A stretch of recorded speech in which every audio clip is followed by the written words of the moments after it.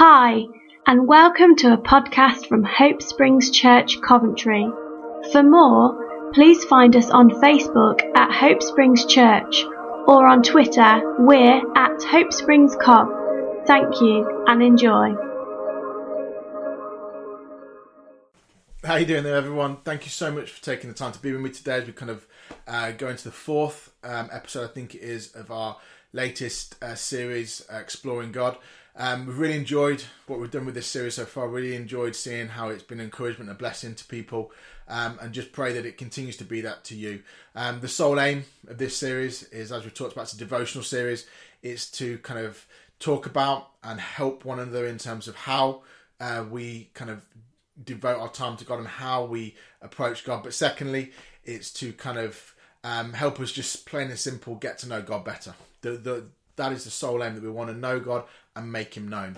And therefore we just really have been blessed and encouraged and excited about some of the feedback we've had, some of the things that people have said about how it's helped and supported their walk with God. And we just pray that continues to happen. I know for us as a community, it's been a real encouragement and exciting time for us, and it's just good to see that happening elsewhere as well. So I just want to pray before we start today. So Father, I just thank you that you are present with each one of us wherever we are right now, whether we're listening, whether we're watching, whether we're reading, whatever we're doing, you are present with us right now. And I just pray that by your Holy Spirit, you would just enlighten our hearts, that we would see you in a new and intimate and deeper way today, that you would cause an illumination on the inside of us, that we would know you better, and just pray that confidence and that certainty of knowing you would cause us to express you to the people and to the places and to the environments we go into over the next few days and weeks ahead. In Jesus' name, amen. So I've gone for the video today. We can blame Luke and Lydia for that, because they went for video last week and it's a superb episode they did last week. And so I thought I've got to go with a video this week. So if you're watching this, thank you. If you're listening to this, can I ask that you shift over to the video, because I've done about 1,000 takes on this, and the one you're watching right now hopefully is the last one it's going to take me to do. But they did a great job, Luke and Lydia. In all seriousness, they did a fantastic job last week, as Sai did, as Lydia did in her original episode as well. And they've done a brilliant job at kind of helping us with guides and helping with the methods and the routines and the habits that they use to help them have their devotional time with God, to guide them into that devotional time with God. And whilst I will touch on that a little bit today, my main thrust of what I want to do today is talk about who we are engaging with and who we are going to in our devotional time, what God is like and how he is when we approach him. Because we're with him all the time, and he's with us all the time, but there is something when we shift our attention to him, and therefore I want to talk a little bit about that today. So I'm going to start off with a little bit of a kind of a journey down memory lane. So about 15 years ago, which is a shocking length of time, I went into my teaching career. Started my teaching career, brilliant school, outstanding school, and therefore it was a great place to train. And what part of the training routine was that I was expected to go into lessons, to watch other teachers teach, to learn from them and kind of get an idea about how to be a good teacher, how to be an outstanding teacher, just how to be a good teacher and a kind of an effective teacher in the classroom. So I went to loads of different lessons, a lot of really good teachers in the school I was in. So all kinds of different ways of doing it. Some who were very entertaining, and that kind of won the attention of the students in the class, and therefore they learnt. Some who were very routine and rhythm in their classroom, so they kind of had a real kind of regularity, and that worked for those students. Some who were very strict, and therefore students didn't dare breathe because they kind of feared for their lives in that context. All kinds of different ways. Some things I really loved, some things I thought I'm never going to do that, but it was really helpful. But I still remember to this day, one of the first few lessons I ever went into was an English teacher, and she was just superb. Walked into the classroom and it just felt like home. It was an amazing kind of environment in there, and watching her at the door of the classroom, she would just beam when these students came to the classroom, and just had this kind of genuineness about being genuinely excited to see them and to have them in the classroom. And some of the students coming into that classroom, that in itself was a miracle, because you wouldn't necessarily pick them to be in your room, but she was just so pleased that they were in the room, so almost excited that they were coming into the classroom to be part of her lesson. And it just created this culture in the room, this environment in the room where students wanted to learn, they wanted to be there, they wanted to be present. And even when she had to kind of address or kind of discipline, I suppose, the students in the classroom, it was kind of met with acceptance, because they almost understood that, yeah, she's doing this for our good. And that, for some of the students in the classroom, again, is a stunning thing for them to accept and understand. you kind of expect, I suppose, that that's the disposition or the kind of attitude of most teachers in most classrooms. And whilst it isn't a lot, it's not in every one of them. And I remember another lesson I went into, the teacher in that room was very strict, was very stern, kind of very authoritarian, but in a negative way. And it was almost like walking into a prison rather than a classroom. And you kind of felt fearful, you felt on edge, you felt uncertain. And that's me walking into the classroom as a teacher in training, and let alone the students in the classroom. And the students were perfect, didn't put a foot out of line, really well behaved, looked like they were learning. Whether that actually was taking place or not, I would have my doubts, but looked like they were learning. And the atmosphere was just very empty, very lacking life, very lacking kind of warmth and kind of just this kind of nurturing space. And a lot of the time what happened being in the school for quite a while is you'd see that students, when they left that room, would erupt because they wouldn't have been able to express or talk through how they were feeling or what they were going through, and therefore would just express that in a less suitable way or appropriate way elsewhere. And actually sometimes later down the line in their school career would end up expressing it towards this particular teacher in less than helpful ways and things. And the interesting thing for me, and I say that example not to expose or to shame anybody or anything like that, that's not the point, but I think it's interesting because I think it can be a useful way to reflect and think about what we think God is like when we approach him. What we think God is like when we turn our attention to him in our devotional time, using all the things we've talked about. What is he like? How does he respond to us? For a better expression, what is he like when we walk into his classroom? When we go into his space, when we kind of turn our attention to him, what is he like? Because I think sometimes we can think when we get things right, he's happy and beaming and smiley. When we get things wrong, or we haven't spent time with him for a while, he's kind of looking like that second teacher. And it's interesting because the presence of God, when we use that word presence of God, and God's presence is always with us, but obviously we become more aware of it and less aware of it at different points. But the idea of the presence of God is very, very similar to what the words you use for face of God. And Andrew Arndt, my friend Simon Mills, recommended him to read him, and he said this quote to do with the fact that actually when we talk about the presence of God, it is about the face of God, and it is about looking on the face of God. And therefore, it kind of almost makes that example of the classroom even more significant, because the first teacher, her face was full of pleasure and happiness that these students come into the classroom, whereas the second teacher, her face was full of kind of this stern, rigid kind of attitude towards, okay, you better not misbehave in here, because if you do, you'll be in trouble. And it's just our expectation of what the face of God is going to be like when we walk in there is so significant.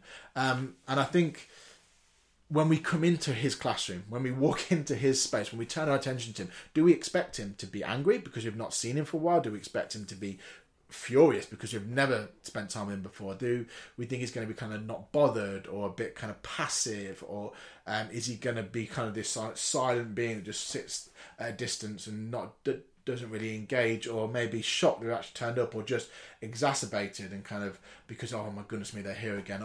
Or do we expect what is actually a bit more reality, that he is going to be excited and he is going to be pleased and he is going to be joyful and he is going to be over the moon that we would come and give our time and our attention to him? Because that's much more the reality of what he's going to be like when we come into the room. It's much more of what we can expect him to be when we come into that space. Because and I suppose it's important we understand this, because when we don't, it can cause a number of things to happen. It can cause us to not come near him at all. If we expect God to be like that second teacher, that kind of, oh my goodness me, they're here again, or that angry, cross, irritated, weary, whatever we want to talk about, if we expect him to be like that, then we may not even draw near to him at all. Or we could be in a situation where we only come close, we're going to turn our attention to him when we've done things right, or we've got everything sorted. So we get everything sorted before we come and give God time. We don't bring our junk to him. We don't bring all our rubbish to him because we've got to get things sorted first. We've got to be perfect. Or it may be that actually we think he's going to be fed up because we bring the same junk all the time, and eventually we kind of think, actually, I'm just not going to bother anymore. I'm just going to avoid that in my relationship with God. Or some of the things, it could be that we don't really feel connected to him. We might have a devotional time, we do the things that we do, read our Bible, sing songs, but we don't feel connected because we feel like he's distant or removed or not pleased with us, or whatever it may be. It could be that actually we give up on that entirely and look for the approval and the acceptance that we can only get from him, to fill that God-shaped hole on the inside of us, that God-shaped longing on the inside of us. And we put, therefore, huge expectation onto other things or other people or other relationships to fill what only he can fill, because we don't believe that he's happy to see us. We don't believe that he's okay and he wants us there. That it might actually be something, therefore, we end up expressing the view of what we think God is like to other people that are around us. So it may be that if we think God's angry, we'll be angry to our children or to our spouses or to our friends or our families. Or if we think God is passive, then we'll be the same to other people too. Or we think he's just kind of fed up with us, then we'll do the same thing. So this idea of how we see the God that we approach is so important in what we do as part of our devotional time. That we can do all the things that we've talked about, that are all fantastic and useful practices, but if our attitude is actually God is going to be furious or unhappy or displeased when I come, as opposed to realising the truth that he is overjoyed, that his face beams when we come into his classroom, that he is so happy that we would turn our attention to spend time with him. So as you can see, this is like a hugely important matter, and that's not something that should cause us to fear, because as we've talked about before, God looks like Jesus. And so when we turn our attention to Jesus and we look at Jesus in the Gospels and we look at the record that we have of him, we can start to see how he approaches people. We can start to actually see his facial expression towards people, because it actually talks about Jesus being the face of God. And it says in 2 Corinthians chapter 4 verse 6, "For God, who said, light shall shine out darkness, is the one who has shone in our hearts to give the light of the knowledge of the glory of God in the face of Christ." That Jesus, when we look at him, we see the face of God. We see the kind of the expression of God towards us. And we might not feel that right now. We might feel actually God is much more like the first teacher or the first set of examples of being angry or frustrated or irritated with us. The reality is he's not. The reality is that he is overjoyed with us and he is pleased with us and he is happy when we give our time and attention to him, because he wants to spend time with us. But even no matter how we feel right now, what we can do is we can start to turn our attention to Jesus and start to look at how Jesus interacts with people in the Bible, in the gospel accounts, and that can start to shift our thinking to actually see what God is really like when we approach him in our devotional time. And we see one of these, and we actually see in these accounts the face of God, Jesus, and his expression of joy and being so excited about being with people, seen in these accounts. So the first one we're going to look at is in Luke 8 verse 43 to 48, and it talks about a woman who's had an issue of blood for a long, long time. And it says this: "Now a woman having a flow of blood for 12 years, who'd spent all her livelihood on physicians, could not be healed by any. She came from behind and touched the border or the edge of his garment, and immediately her flow of blood stopped. And Jesus said, 'Who touched me?' When all denied it, Peter and those with him said, 'Master, the multitude throng and press you, and you say, who touched me?' But Jesus said, 'Somebody touched me, for I perceive power going out from me.' Now when the woman saw that she was not hidden, she came trembling and falling down before him. She declared to him in the presence of all the people the reason she had touched him, and how she was healed immediately. And he said to her, 'Daughter, be of good cheer. Your faith has made you well. Go in peace.'" Now this woman, the context is she has got an issue of blood, which means she's unclean. So she's not allowed out of the house. She is experiencing what many of us have experienced over the last few months, this kind of lockdown thing. She has experienced that for 12 years, not being able to leave the house. Hasn't got Tesco delivery, hasn't got the kind of Wi-Fi and internet access to connect with people. She's been isolated for 12 years. So she's not meant to come out of the house, but she does, because she's heard a rumour that Jesus can heal people. She's heard a rumour as people walk past her house every day talking about this Jesus that did this, and Jesus that healed here, and Jesus that restored this person, that gave sight to the blind and kind of healed the deaf ears and raised up the dead and brought kind of life back to those who had not experienced it. So she's thinking, okay, this guy Jesus is coming to my town. Maybe if I can just touch the hem of his garment, maybe if I can just get near him, I'll be made well too. And my lockdown, my isolation, my condition will be gone. But she has to risk a lot to get there. So she's scared. And as she's approaching Jesus, she's scared. She's thinking, if I can just touch him and almost get gone, then I'll be made well. and she's scared because she knows Jesus can heal, but I don't think she's confident in exactly what Jesus is like. And therefore she approaches him, she touches him, she's worried that the crowd are going to see her, she's worried how Jesus is going to react. And therefore it says that she's trembling. But the beautiful thing about this situation is that she was approaching God, she was approaching Jesus as her get out, as a thing that's going to bring freedom to her. And while she wasn't sure what he was like, Jesus demonstrates immediately in the way that he responds to her exactly what he's like. Because it says that he turned around. That Jesus was going somewhere, that he was busy, that he had a plan and something he was going towards, and he turned around. And it's just this amazing idea that God isn't frustrated with her. Jesus is not frustrated with her because she's interrupted his plans, or she's interrupted his agenda. She's not frustrated with him for any of those things. So he's not frustrated with her for any of those things. He's instead turns around and it says, "Be of good cheer. Your faith has made you well. Now go in peace." Now there is no way that Jesus said that with a frown. There is no way that Jesus said that looking crossly at her. Jesus is beaming at her. That Jesus, God of the universe, turned around away from what he was doing to show this woman who'd been isolated and withdrawn and separated and played with a condition. He turned around to say, "Be of good cheer. Your faith has made you well." In other words, I am so happy that you touched the hem of my garment. I am so pleased that you engage with me in this way. I am so happy and excited that you are coming and approaching me.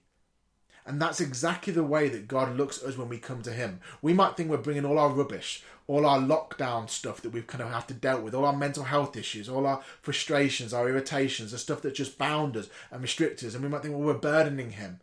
But the face of God, Jesus, demonstrates actually, be of good cheer. Thank you so much for coming to me with that. Thank you so much for reaching out to me.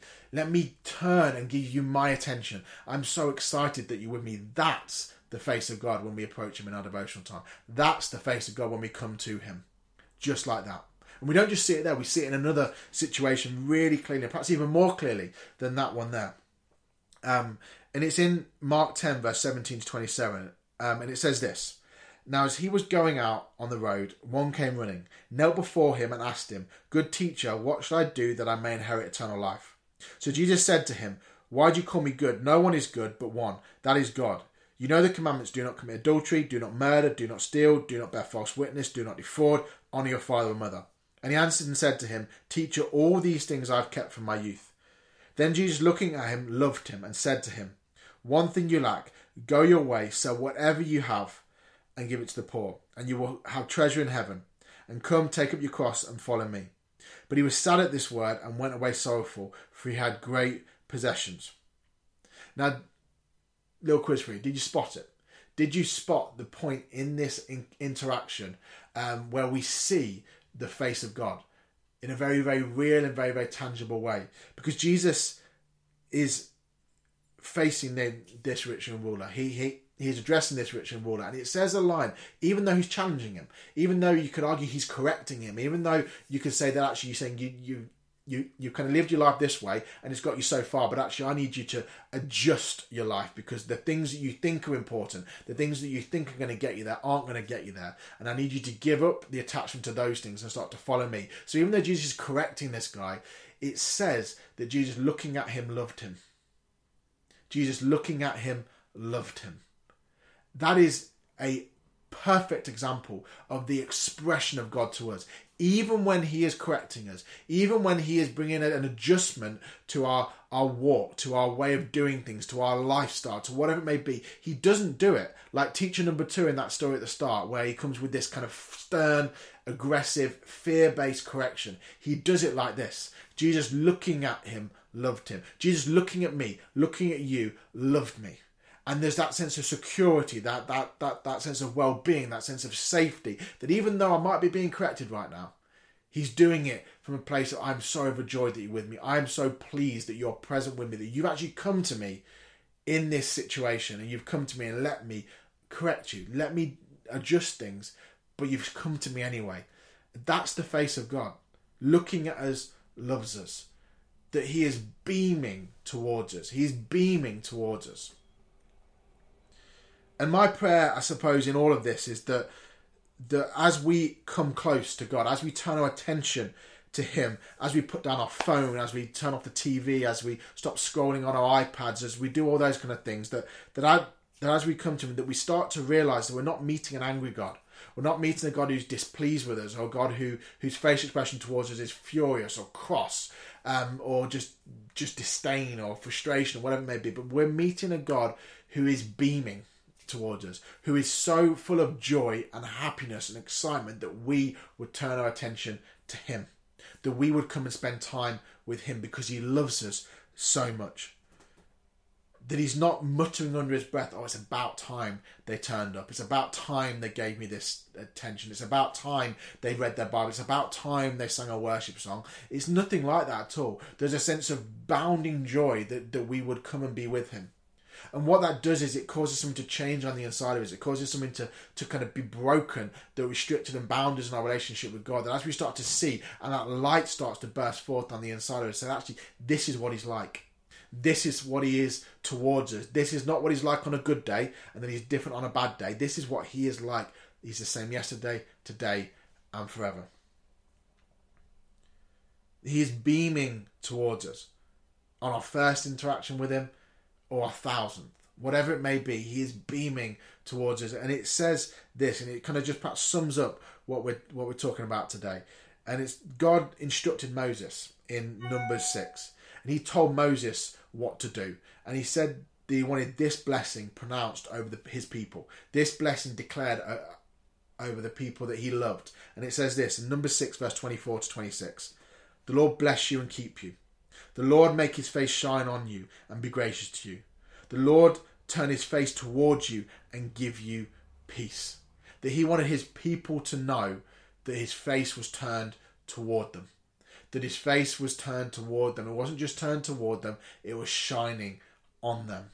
That as we approach God, as we give time and protect time and create time to be with Him, as we kind of use these tools and these routines and these habits and these guides to help us engage with God, as we approach Him, His response is not of an angry God, not of a frustrated God, not of a kind of dismissive or passive God, but of a God whose face is shining towards us, that is beaming towards us, that is excited and overjoyed to be with us and to see us.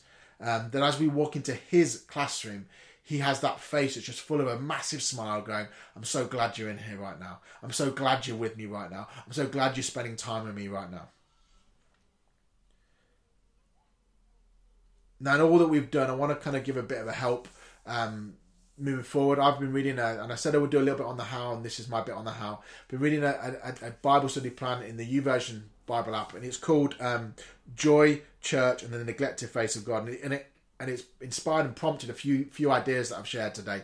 But if you wanted to check that out, that could be something that's going to be really helpful on the back of this. It will kind of build on some of the things I've talked about today, but it'll also make a connection between what we've talked about today and actually the kind of science of our brains and our bodies, and how this is more than just a nice idea, but actually this is something that affects and changes our entire being. The way we think, the way that we behave, the way that we feel, the way that we go about life. And therefore it's called Joy, the Church, and the Neglected Face of God. It's by a guy called Michael Hendricks, and he references a guy called Jim Wilder, who is a neurotheologian. But I'd highly recommend that. And I hope you've enjoyed today. I hope you kind of come back again to kind of check out what we're doing next week. I just want to pray before we finish. Father, I just thank you that you have spoken to us today. I thank you that you have enlightened our hearts and helped us to see you the way that you actually are, the way that you really are. And I just pray that as we go about our day or go about our week, that you would just continue to illuminate our hearts, so that we would get to know you better and we feel confident and secure in approaching you. In Jesus' name, amen. All the best. Have a wonderful rest of your day, and hope to get you back here soon. Thanks a lot. Bye-bye.